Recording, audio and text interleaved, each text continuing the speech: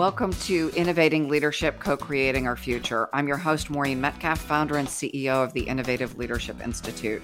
I am delighted that we are welcoming Rachel Kelly to our show today. She's the Chief People Officer of Wesderm, and she recently transitioned from Chief HR Officer at Smokey Bones. She's going to be talking about how trauma-informed Smokey Bones transitioned to human-centric leadership.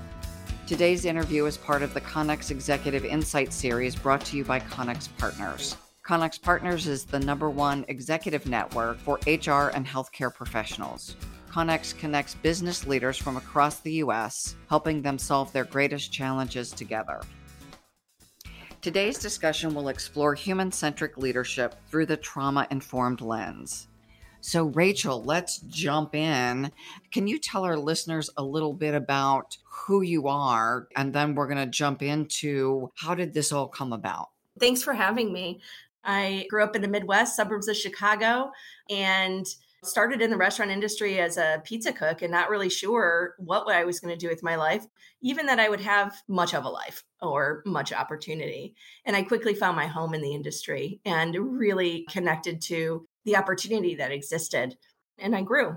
I had a wonderful experience there, grew in a large organization and had a few experiences after that before joining Smokey Bones. I reside in Dallas, Texas with my 2 boys, both on the spectrum. So we are a busy household and busy life. Thank you. So as a public-facing food service organization, how did you evolve the business in the face of the pandemic? And how did that become the impetus for redefining your approach to leadership? We very much believe in the statement, never let a good crisis go to waste. The pandemic was a huge crisis. It required us to rethink everything. In a matter of 3 days, we were down 80% in our revenue, and dining rooms shut down, communities in lockdown, everything changed, and people couldn't even come to restaurants. They couldn't dine in. So we had to immediately change our business model and deal with being down 80% in revenue. It was a question of how are we going to do this and survive? And not only how are we going to do it and survive, how do we do this and navigate through in a way where we can thrive on the other end? Because we will survive. We want to thrive and we want our teams to thrive. So the fact that when you're down 80% in revenue and you have those kinds of business disruptions, it's a huge opportunity to redefine your operating model, but then also to go, how do we help people navigate through this? Because we can't do it alone. And this is going to be incredibly hard. So how do we do it? That was the impetus for the rebirth. I know we all came out of the pandemic, so we've all had some experiences, but we had different experiences. So you were in food service. I was relatively cautious, but we still went to restaurants when they were open. We sat outside, we wore our masks, those kinds of things.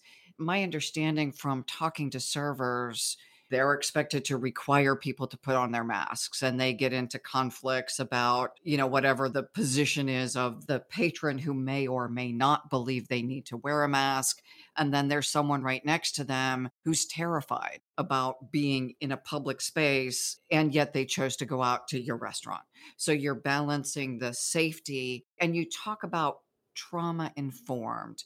Typically, we think of trauma being going to the ER, not to a restaurant. But many of our public-facing employees, whether they're working at Costco or Smokey Bones or any other people service organizations, were facing various levels of trauma.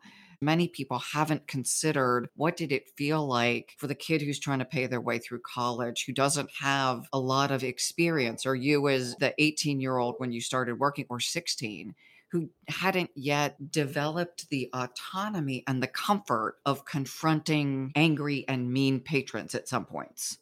Absolutely. It was very traumatic for everyone in the organization, and in particular leaders as well, because not only were we flipping our business model, when you're trying to change on a dime, stuff doesn't happen right. It's not smooth. Change is very difficult. So you're doing that overnight while people are under extreme compensation pressures. So we did not take PPP money. We took it on the chin. So everyone was on compensation reduction as well in a population that already in some instances are working paycheck to paycheck. And so what that meant for people was that overnight, the rug is completely pulled out from underneath them. They're trying to figure out how are they going to pay their bills because now they're dealing with they're not making money. There's no buffer. You don't get like a month to figure that out when you're living paycheck to paycheck. You get a day maybe. So they're trying to figure that piece out. Plus dealing with going to a restaurant and each other all have different views. We all had different views too, by the way, as an executive team on this matter. And everybody was scared. In the restaurant industry, you never thought about life and death is part of our work. And now the work that we were doing and the sanitation things and all the precautions was life and death. It was very emotionally challenging and traumatic for people to experience. It's like you're just turned completely upside down and spun around and spit out. And you're like, what do I do? We all had lizard brain. Everybody was in fight or flight, trying to survive. I think you started to say PTSD, and while different than we experienced for wartime veterans, people are now being diagnosed with PTSD, especially frontline workers. Their kids are out of school. They still have to show up at work. There's no option for daycare in a traditional send your kids off to daycare. What do you do? Put them in the backseat of your car while you're at work? And there just were, for people who had parents who could care for their kids, that was a great option. But many people didn't. So the trauma seems real. And as a leadership team, I'm assuming you care deeply about the people who look to you for their livelihood. They don't know if they're going to pay their rent. I'm assuming your leadership team has more of a buffer. But to your point, people are living paycheck to paycheck, and they don't have the options that many of us as leaders and executives have. That's exactly right. We very much knew what that meant for people. I remember those early leadership team discussions, and they were grave, and we were very concerned about that. And so this is actually where human-centric leadership was born in our organization. While we knew we had to make these really tough business decisions, which were the right decisions for the team, we're like, this isn't about a bonus. This is about us having and surviving and not going bankrupt and having this thing that we've all put our blood, sweat, and tears in, making it happen for people. I have complex PTSD, so I understand. I understand that very much.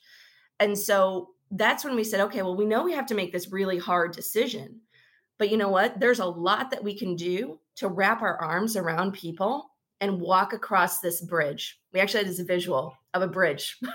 Like, this is the bridge and the plan of what we need to do.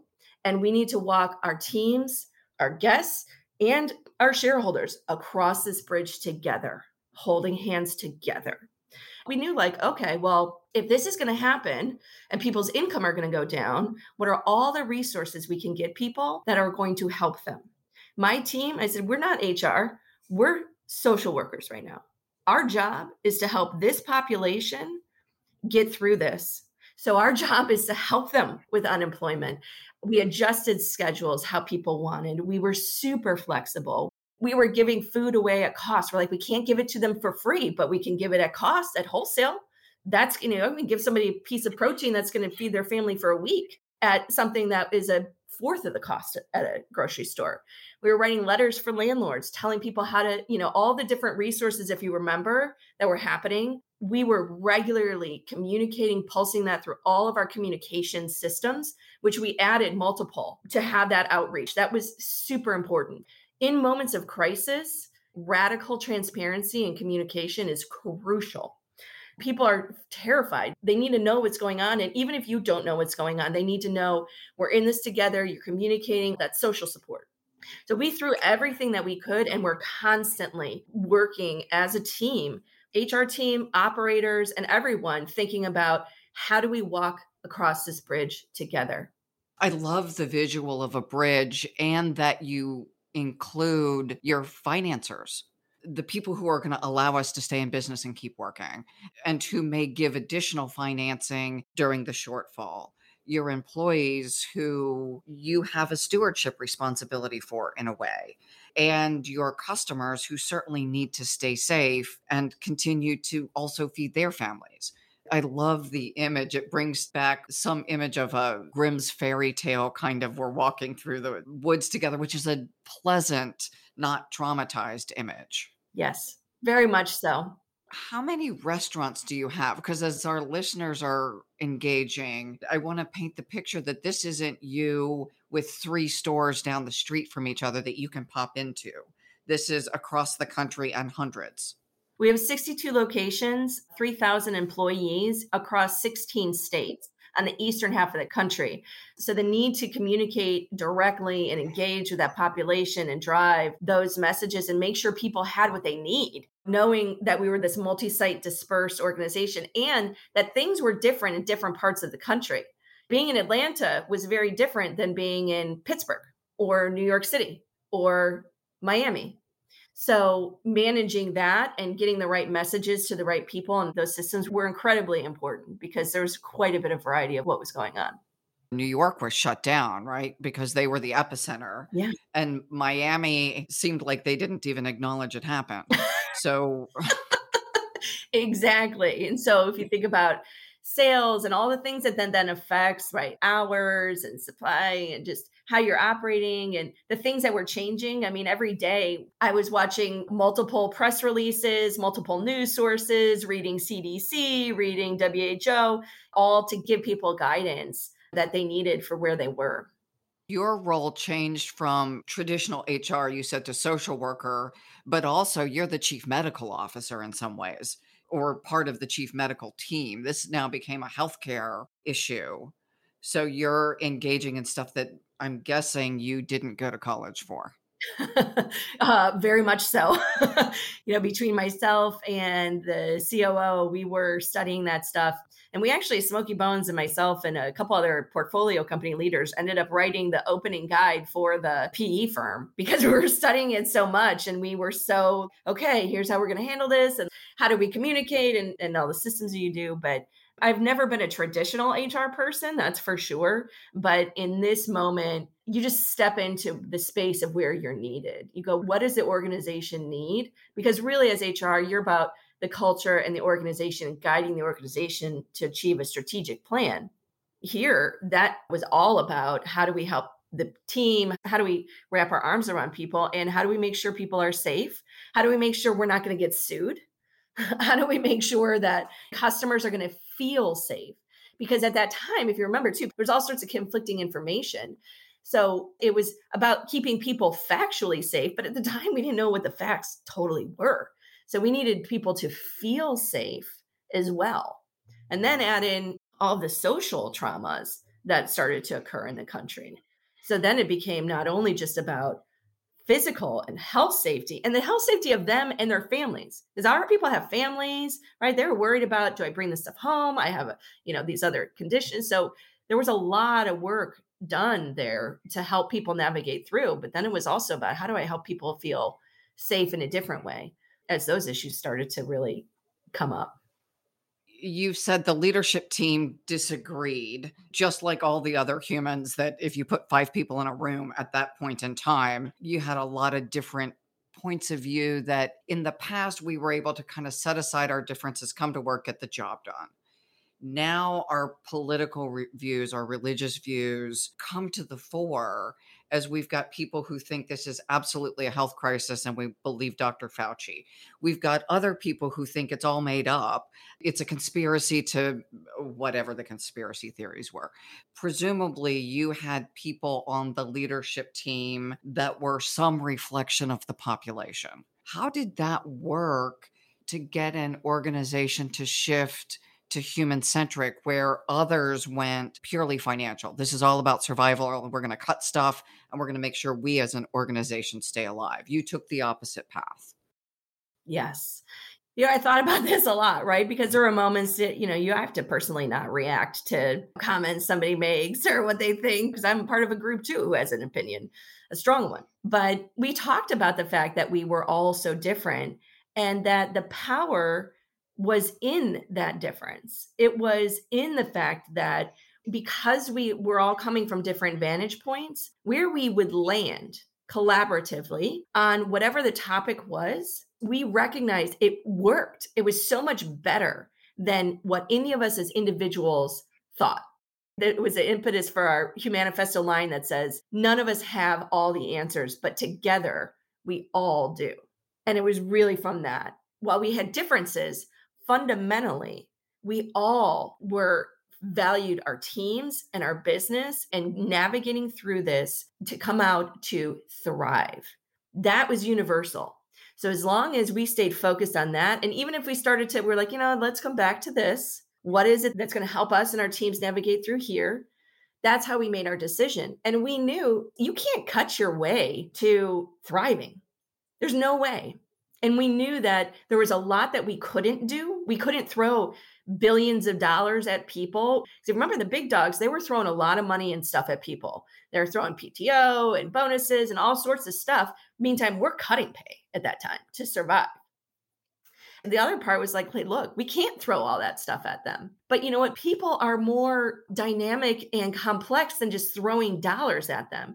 And we can help them survive financially by doing all these things and then recognize the human being that's there. And it doesn't cost anything to have a good culture. It doesn't cost anything to be trauma informed and to wrap your arms around somebody and listen to them and help them navigate through. That's for free. And it's a highly, highly effective method to navigating crisis and helping people to succeed. So there's the heart side that's like, this is the right thing to do for all the right reasons. But on the other side too, it's like, hey, look, even if you don't, or you're like, oh, that's wooey or whatever, it'll appeal to your dollars and cents side because we can't survive without our team. And if they all go, we're done. Peace out. Let's call it a day. And so the team knew that and knew that we could do right by people while doing good. We could do both. It wasn't one or the other. That was a big piece as well. So the pandemic is mostly behind us, and some companies are, quote, going back to how things were, going back to the office, the way they do business. They are trying to put the pandemic in a box. We went through a tunnel, basically. Now we've come out and we're going to return to normalcy. It sounds like you actually changed the business model, the competency models, the performance management system. You truly leveraged this crisis as an opportunity to transform. So you didn't have a tunnel that you came out of that one side looks like the other side. We went through a dark time, and what's on the other side is, I've flown across the ocean and now I'm in the mountains and I started at the coast. What informed that thinking that we're not going back to the old, we're creating an entirely new thing? And then how did the process go about? We all just knew quickly that the world is not going to be the same. You remember before 9/11, you remember after 9/11. And we're like, no, this is significant and traumatic and going to be for some time. So there is no going back. We need to quickly come to terms with the fact that we're not just going to wait it out. We can't just wait it out. We have to navigate through with resiliency and integrity and creativity. That's kind of at the very beginning. Our CEO is like, we're going to navigate this with resiliency, creativity, and integrity. And because we had to change so much, it allowed us to break out of traditional hierarchical organizations and processes. And because we also furloughed some people, we started these open lines of communication and started really engaging the field and participating and helping us figure out programs, adjustments. It broke all these walls down, and we became much more of an agile learning organization. That was crucial for our success. And the reason that people hooked on to we're going to keep going in this way is because it worked so incredibly well. We ended up having record levels of turnover through those times. We ended up winning multiple awards. We started recovering in October of 2020. We had 5 quarters of leading the industry in growth. So as it started to work, that built confidence in the leadership team and the team, oh, this works. I can talk to people and And so then we started to codify the language, all right, well, now let's visit our core values. And what is it that helped us to be successful? And what is really important to us as we navigate people at all levels in the organization participating in us defining those core values, defining human-centric leadership. And it wasn't like us sitting in a room. It was what is it that is working? How do we codify and memorialize this and continue to evolve our organization? It's like evolution, right? We're not going to go back. You don't go back, you go forward.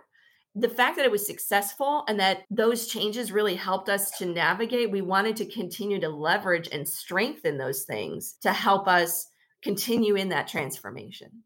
Did you end up having leadership turnover during that time, especially for people who may not have been aligned with the new approach? No. And don't get me wrong, we've had our battles with the great resignation, just like anybody else, but we delivered record levels, low levels of turnover. Our retention was very strong through those phases and through the reopening. And our retention was strong even early on in the great resignation. We did see a peak and then we started to come down again. And we're already at pre pandemic levels of turnover. And we are ahead of pre pandemic levels in hourly in staffing. We're up 3 people per restaurant, while the industry is down 9 in casual dining versus pre-pandemic. So we very firmly believe that our approach has enabled us. The results really started to show. Quite frankly, we saw it in the behavior of our field leaders. It was incredible how those leaders would come forward. They're running their restaurants on reduced pay in this crazy environment, dealing with all the stuff we were talking about, all the social stuff.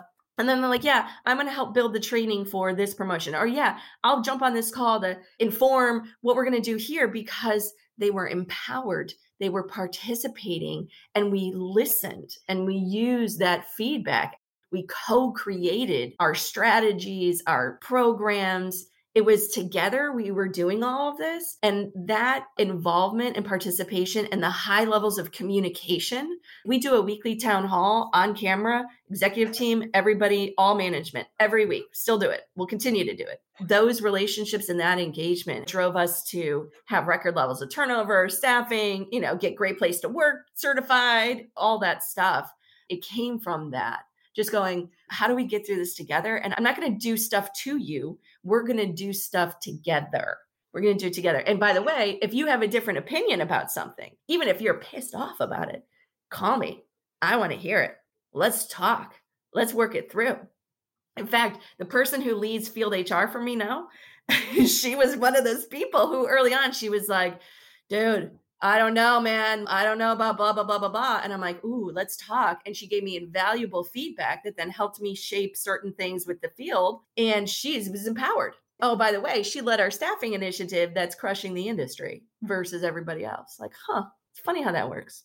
The analogy I think of is elite military units that when they're out on a mission, they pull together and there's a way of working that is so lockstep that's hard to replicate any place else in the world. They're under high pressure and they have built the alignment among the team in a way that most of us just don't have the opportunity to experience, nor the need. It sounds like you built that kind of alignment. And one of the things I hear from fighter pilots and folks like that is you come back to traditional civilian life, and it's just hard to find that camaraderie that they had when they were in these intense situations. It seems that you have been able to tap into that energy, for lack of a better word, that creates the pressure cooker, and it's life and death, and it's good people coming together. There's really an opportunity that we just don't see in times where life is not so stressful. Absolutely. It's an incredible impetus for change. When you're in survival mode, you learn who you are, you learn what you're made of, and collectively you learn what you can accomplish as a team. And it required high levels of trust, high levels of alignment around core things, but not all the details. We don't have to agree. And I might even do something that looking back on, you go like, Rachel, you could have done that better, or you could do this, or we should have done that. But that was okay. That psychological safety of failing together. We win together, we fail together, we fail forward. We trust that we're all doing things with creativity, integrity, resiliency, and are bonded by our purpose, and that's where we're all going together. It's funny, you mentioned what you were saying. Sometimes Miranda will say on my team, she's like, it's so fun, it's wild. She's like, it's almost like you guys like talked before the meeting. We're like, no, we didn't. We're just like naturally there together, because while we're such different people as executives, we all were bonded and aligned around our purpose and our values. We talk about the idea of shared mutual purpose. I get the importance of that, and I work with clients to develop it. And yet you're personifying it. We all get the words. Our company has a mission statement, but most people aren't in this kind of a pressure cooker where it becomes core to who they are, not just the words on the wall. Even the people who shape the words on the wall often don't have it in their, I'm thinking almost like your cells are vibrating at that frequency. And that's what allows you to come into a room from different political views and different religious views and still line up around this very core thing that we're here to do. We're all human beings fundamentally. When we were talking about human centric leadership and how we defined it, and this really came out when George Floyd was murdered. And James and I were talking about, like, okay, how are we going to navigate through this? And, what do we do? And we really codified that no, we're all human beings. We all have a unique social experience that we celebrate. We actually celebrate our individuality. The fact that we're all special birds and we dig it. We're all very unique, special birds. We celebrate that. And we do that in all sorts of different ways. We respect our differences and that they exist. We pay respect to that. And we value what bonds us, our shared humanity. We're all human beings stumbling our way through life, trying to take care of our families, trying to make it, trying to deal with the crazy stuff that happens. We all have trauma, different traumas. That's the unique social experience side of it. And all have our own histories of trauma. And, if you're navigating through something with PTSD, it's incredibly difficult. And the mental health implications of what we've all gone through, that's the next pandemic of exploding mental health challenges. I don't need to understand your particular stuff fully. Like, I don't know what it's like to be a Black man walking down a sidewalk at night. I will never know what that's like. But I know what it's like to be a human. I know what it's like to be scared. I know what it's like to not know. And I know what it's like to be unsafe. So I can connect to that. We all can connect to that kind of core humanity. And that's how we walk together, is that bond. I love what you just said. I was working with Hennepin Health, the safety net hospital in Minneapolis, who cared for George Floyd. They were his healthcare providers. And then this thing happened, his murder. The PTSD of people who say, this is one of our patients. This is a man we know. He's in our care. You're showing the same level of humanity and personhood. How do you convey that to an organization?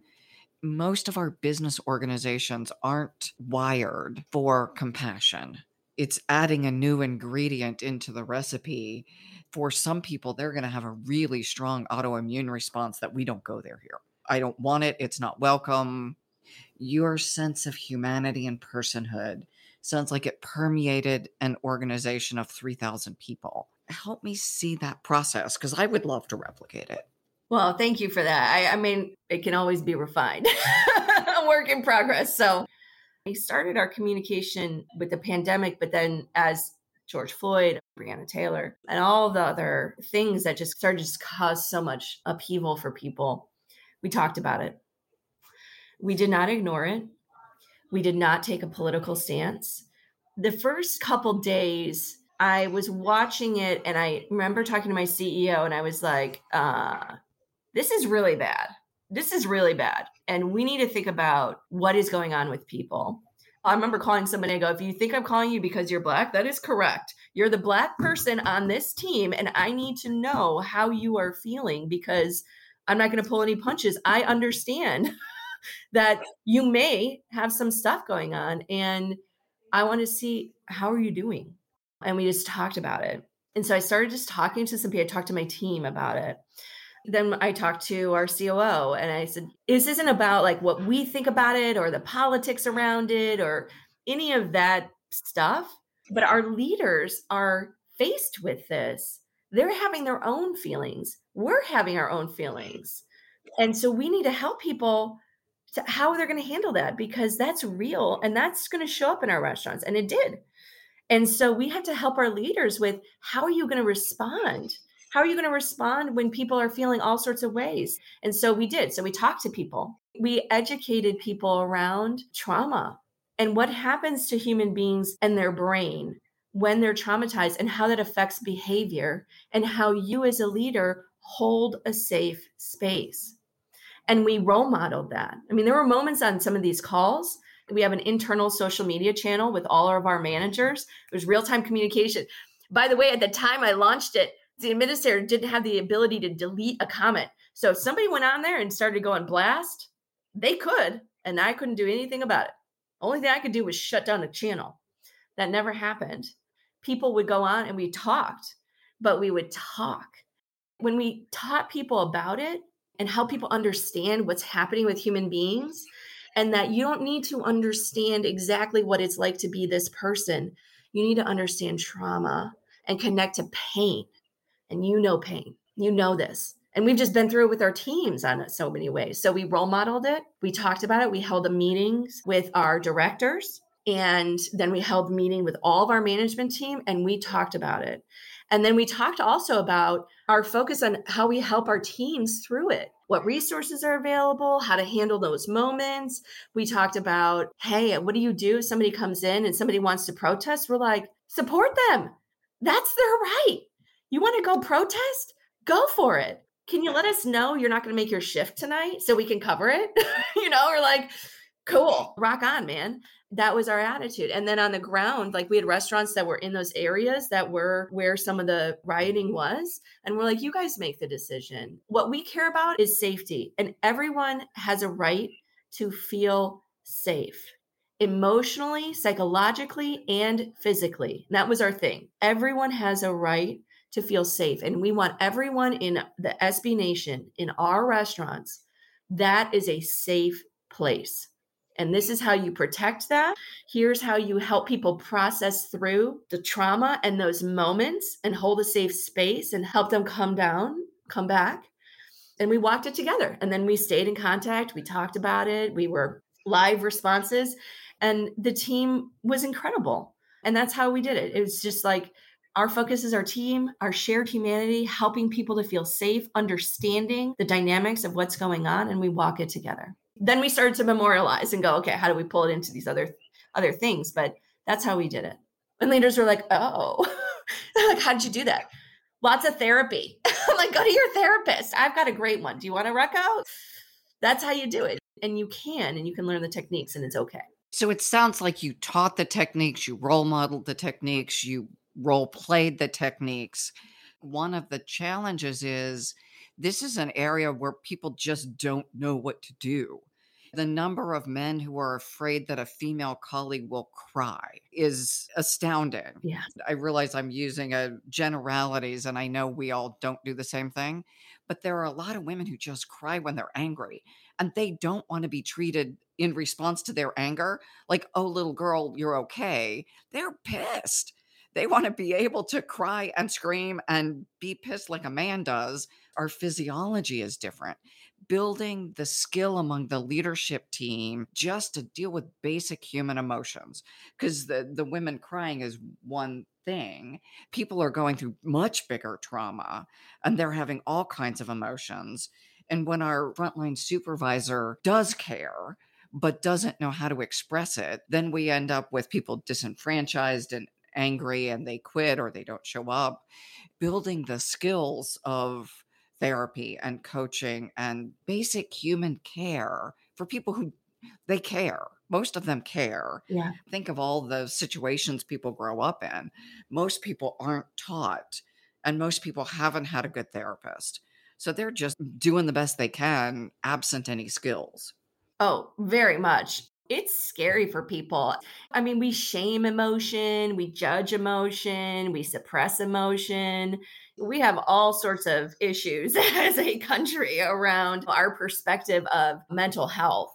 It's really hard for people. So talking about that, what you were just saying that, hey, look, we know this is weird. Yeah, dude, I've had 40 years of practice. I got a lot of stuff in my life. So yeah, I get that not everybody has done that. And so it's like a balance of helping people understand the science Okay, well, if I help them understand the science around it and lizard brain and how you do this, and I mean, there were times we were doing the butterfly hug. I don't even know if you know the butterfly hug, which is the technique that frontline workers in global crisis are taught. It's bilateral tapping and breathing to help you just calm in the moment.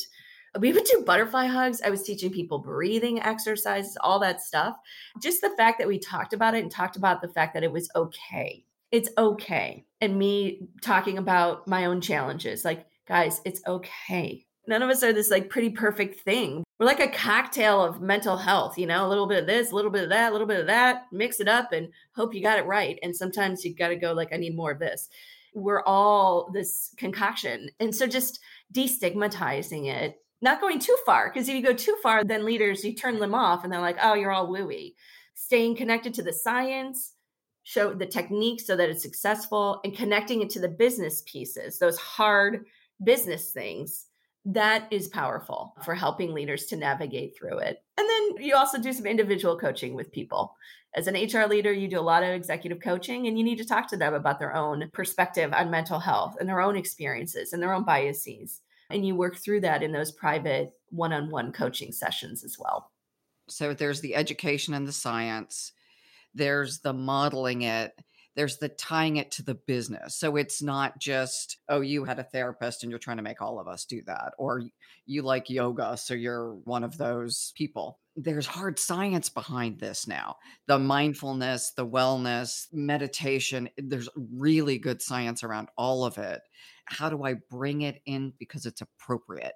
Not because I'm walking around with a bag of crystals in my pocket and I'm going to impose that on you. And then connecting it to the business strategy, that piece is what's often missing as we hit one side of it, but not the full stream. I completely agree. And the business side of it is extraordinarily important because it's part of how you hardwire it into the organization and organizational practices. It's part of how you get the buy-in. And it's important to make that connection because there's a million things that you can focus on as a business. We often say we're a target-rich environment. There's a lot you can do. You do make prioritization. You make decisions about what are the key things that are going to help us accomplish the strategic plan. And that's not a bad thing. Now, when you do it with core values, those are your guardrails. You do it with your strategic plan that's balanced. But then when you understand and you see like, oh, when I do this with people, they deliver this in result. It's very powerful. I'll tell you a very quick story. We were on several weeks of compensation reduction across the board. We didn't know when it was going to end, by the way. Every week we were giving people an update around compensation increases. So it was that tentative. And we were making decisions literally day by day, week by week. We reinstated compensation starting at the front line first, then management, before RSC, the head office. And we went to the field and we said, look, we're reinstating your compensation. We are not out of the woods. This is not a sign that, woohoo, all right, we're good at all. We are doing this because we're at this state. We don't want to wait until we're all the way there. You are our priority, and appropriately so. You are the first to be reinstated. But here's the deal. We need that. And then you guys adjusting your schedules to deliver 60,000 more in, I think it was like 60 or something more in weekly sales. And when you do that, when we're there, then we can reinstate everybody at the RSC. Then we can afford to reinstate everybody at the RSC, out of your office. So we're like, we need your help.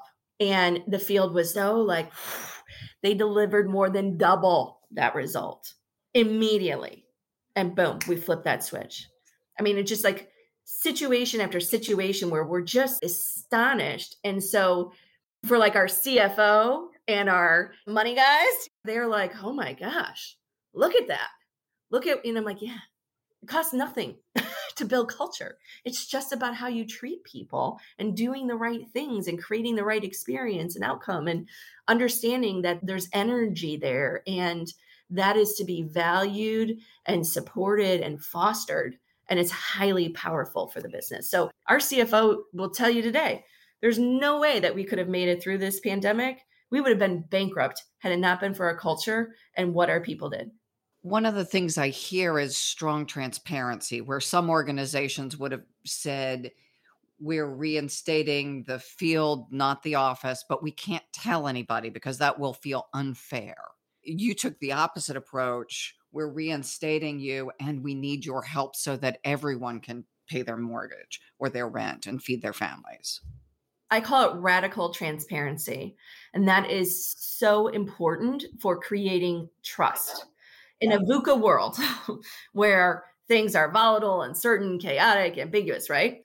VUCA world, you're going through the pandemic. It's like a free fall. I call it free fall in dystopian universe. You're like, is this real? Like, what's going on? That you don't have to have all the answers, but you need to be transparent about what's going on, what you do know, and transparent about what you don't. Because people will know. If you BS them, they're going to know. If you don't know, they know anyway, even if you're quiet. But if you're quiet, then you're creating a tremendous amount of anxiety with people unnecessarily. You're hurting them by doing that. People can handle very tough information. They can handle very hard realities when you tell them and you're straightforward and you walk through it. It's kind of like that thing about anxiety, right? And like if something's making you anxious and if you distract yourself, all that does is make you more anxious. Well, it's the same thing. Like if you just like avoid it, it just makes it worse versus I'm going to enlist you. We're in it together. We're all in this together. We don't have all the answers. And we're going to talk regularly and have this two-way communication. That was very, very important as well. It wasn't just us disseminating information vis-a-vis our written updates and our weekly town hall and our stuff. It was dialogue. It was conversation, open dialogue on those town halls and through our GroupMe channel and through all of that stuff and just being honest. And it was scary for leaders at first to do that. They had a real hard time with that at first. But once they saw the power of that and how much that empowers people and what happens when you empower people, they saw like human resiliency in action. And it was huge. As I listen to you, I hear not only leaders being trustworthy, but also trusting their followers. I have to trust that you'll do the right thing, even when I don't control you, or especially when I don't control you. So this really is trustworthy and trusting, and followers then being able to step up. This idea that there's reciprocal leadership, that as soon as you say, these results depend on you, you in the field are leading us. The only way we're going to get the results we want, I can't lead enough to drive those results. You've got to do it. Kind of the idea that leader is leading and leader is following and knowing when to do which. In so many ways, including like as we were developing initiatives, like we were changing marketing things and all the stuff that you normally take months to plan and implement. We were doing in days, in some cases, hours. And so there's a lot of messiness that happens when you're implementing marketing programs, product promotions, new packaging, launching virtual brands, curbside delay, all this stuff, right? So it's like, we need to empower and trust people. And so we told them that, like, we trust you. Even if you make a bad decision, we've got your back. We've got your back. You hurt somebody, no, bye. You have to live our values, but we've got your back. We're all trying to figure this out together. And our functional leaders often sought that feedback out and quickly would respond in the moment as we were implementing things and adjusted things that made a huge impact for the entire system that affected customers. It was really, really powerful. It really drove that agile learning organization and people realizing command control is done. You cannot control people. And why are you trying to do that?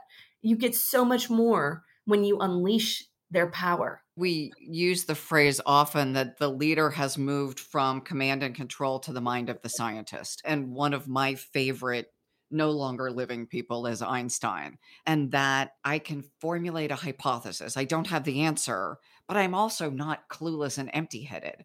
So I formulate a hypothesis, I do a test or an experiment or whatever you want to call it, and scientists aren't expected to get it right. They're expected to be directionally correct. And also that if I have a hypothesis that something will work and I disprove it, that isn't as important of a learning as proving I was right, because now we're not going down the wrong path. So these things that we call mistakes or failures, They're disproving my hypothesis, which is brilliant learning. Because imagine how many companies have invested in something because they think their leader's right and they're commanding and controlling. So they're going to force you down the wrong or a less successful path. This agile mindset, the scientist mindset, you go off, you create a well thought out experiment. You're not an idiot. You're you're planful and you're getting good input, and then you go try it and you are moving in a direction, which is better than just stuck sitting in your room. And people, I'm assuming at different restaurants in different states, are piloting different things. You come back together, you synthesize, you then do the next set of experiments. It feels different when I'm engaging in the experiment rather than I'm waiting for someone on high to tell me what to do. And I'm just going to sit here quietly and do whatever until Rachel tells me what to do. I'm going to just sit here dutifully in my house waiting for directions. Right. First, that's a horrible place to be, not having any control or any say in what happens to you, especially in the environment of chaos of what was going on. And B, they know a lot. Our leaders and the people on the ground, people interfacing directly with customers and employees, they know a lot. And they know a lot more about what makes a successful initiative on the ground than the leader does, who's building the initiative. When you're also doing things that involve technology and ordering and online and all the digital stuff, which we were super heavy in because everything was coming in through digital, very little on the phone. It was all coming through online. So again, our model is totally different. So you've got all this volume coming through those digital channels. If we didn't have that relationship, if we launched something where, let's say, a key wasn't working right and it was ringing up at the wrong price, or a customer couldn't do something online the right way, we were now getting that feedback immediately within seconds, minutes of the issue happening. And then it would have visibility to the right ops folks, to the chief digital officer, et cetera. So we were able to switch and solve things immediately that impacted our sales, impacted our guest experience, impacted our employees in a very positive way that would have harmed our business had we not known that, or had it taken longer for the issue to surface. So I think like people really understood and started to see just the power of that collaboration. None of us have all the answers. Together, we all do. But I need to also, as a general manager, feel safe enough to go on that GroupMe channel and tell the chief digital officer something's not working right. That's not easy to do unless I really feel safe and I've been given that encouragement, et cetera, to do that. It's interesting that even you at the senior level were experiencing opportunities to be very candid with your executive colleagues and having to enlist them and enroll them in making changes quickly, and that those aren't easy conversations. No, they are not. Not at all. But I think that all of us being centered on kind of core values helped. And we had debates. It's not like all those conversations aren't just like, oh, how's the weather, blah, blah. We would have some intense debates. There were times where like, I need to breathe. Okay. Let's regroup in an hour with a cocktail on Zoom and talk about this. They're not easy conversations, but that's why you're in the job you're in. You're not here to have easy, light conversations. I'm here to have the tough ones because that's the right thing to do. And so I think all of us had this sense of duty. We all understand that we can have debate, but that leads to much, much better thinking. Mm-hmm. And we end up in a great place. So part of it was having those discussions and debate. Part of it was also me not trying to control people, because I can't control what you think about that. I can't control those things. So it's more about me helping you to be an effective leader. I'm not trying to convince you of something. I'm trying to help you be effective in your role and lead. And I'm here to help you to do that.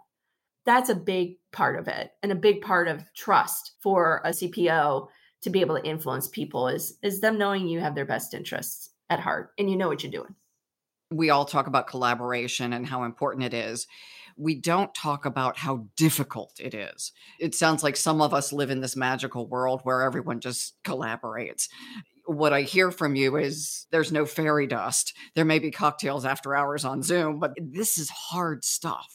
It's emotionally challenging. It's thought challenging. The feeling that we're never going to get through this. And I really wish I didn't have to work with this person some days. And then we come to a better solution. Yeah. The pixie dust doesn't exist. Not if you're in a healthy team, it doesn't. A high-performing team. High-performing teams, they duke it out at times. They debate. They don't personally attack. That's not what we're talking about. But they have productive, robust conflict and they hammer stuff out. And it's required for high-performing teams. It's a sign of a high-performing team. So we reminded ourselves of that too.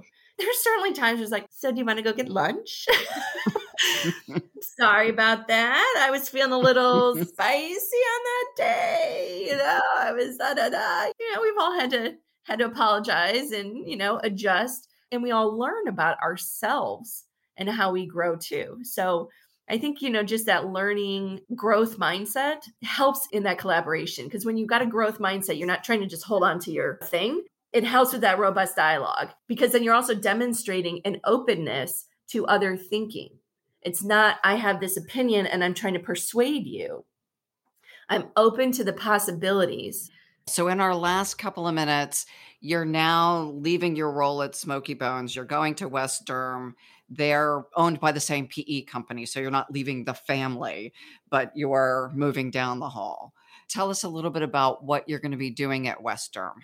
I'm really excited and feel very fortunate for the opportunity, especially since my brother passed away from melanoma at the tragic age of 36. It's something that has tremendous meaning and purpose for me to go into this space, to go into healthcare and specifically go into dermatology. And our purpose is healthy skin for life. And when you think about skin, it's the largest organ that we have. It affects the intersection with identity, psychology, diversity, trauma is huge. It's huge. As a chief people officer, we'll be partnered with the executive team to build an elite community for providers. Because when you start to pull providers together and create a community where they're collaborating, learning from each other, doing research with each other, trying new technologies, right? It elevates everyone, which ultimately elevates the healthcare for everyone in that community. And so facilitating that elite provider community, an amazing culture wrapped and teams wrapped around those providers and those patients in those community. I call them everybody's a caregiver. We're all caregivers. Is an amazing opportunity to build this practice and co-create that with all these leaders and providers. I love hearing how you are taking what you did so successfully at Smoky Bones and moving it into not only healthcare, but a space that's so crucial to you. Yes, it's an amazing opportunity. It's one of those where I go, whoa, is this really happening? Okay, it is.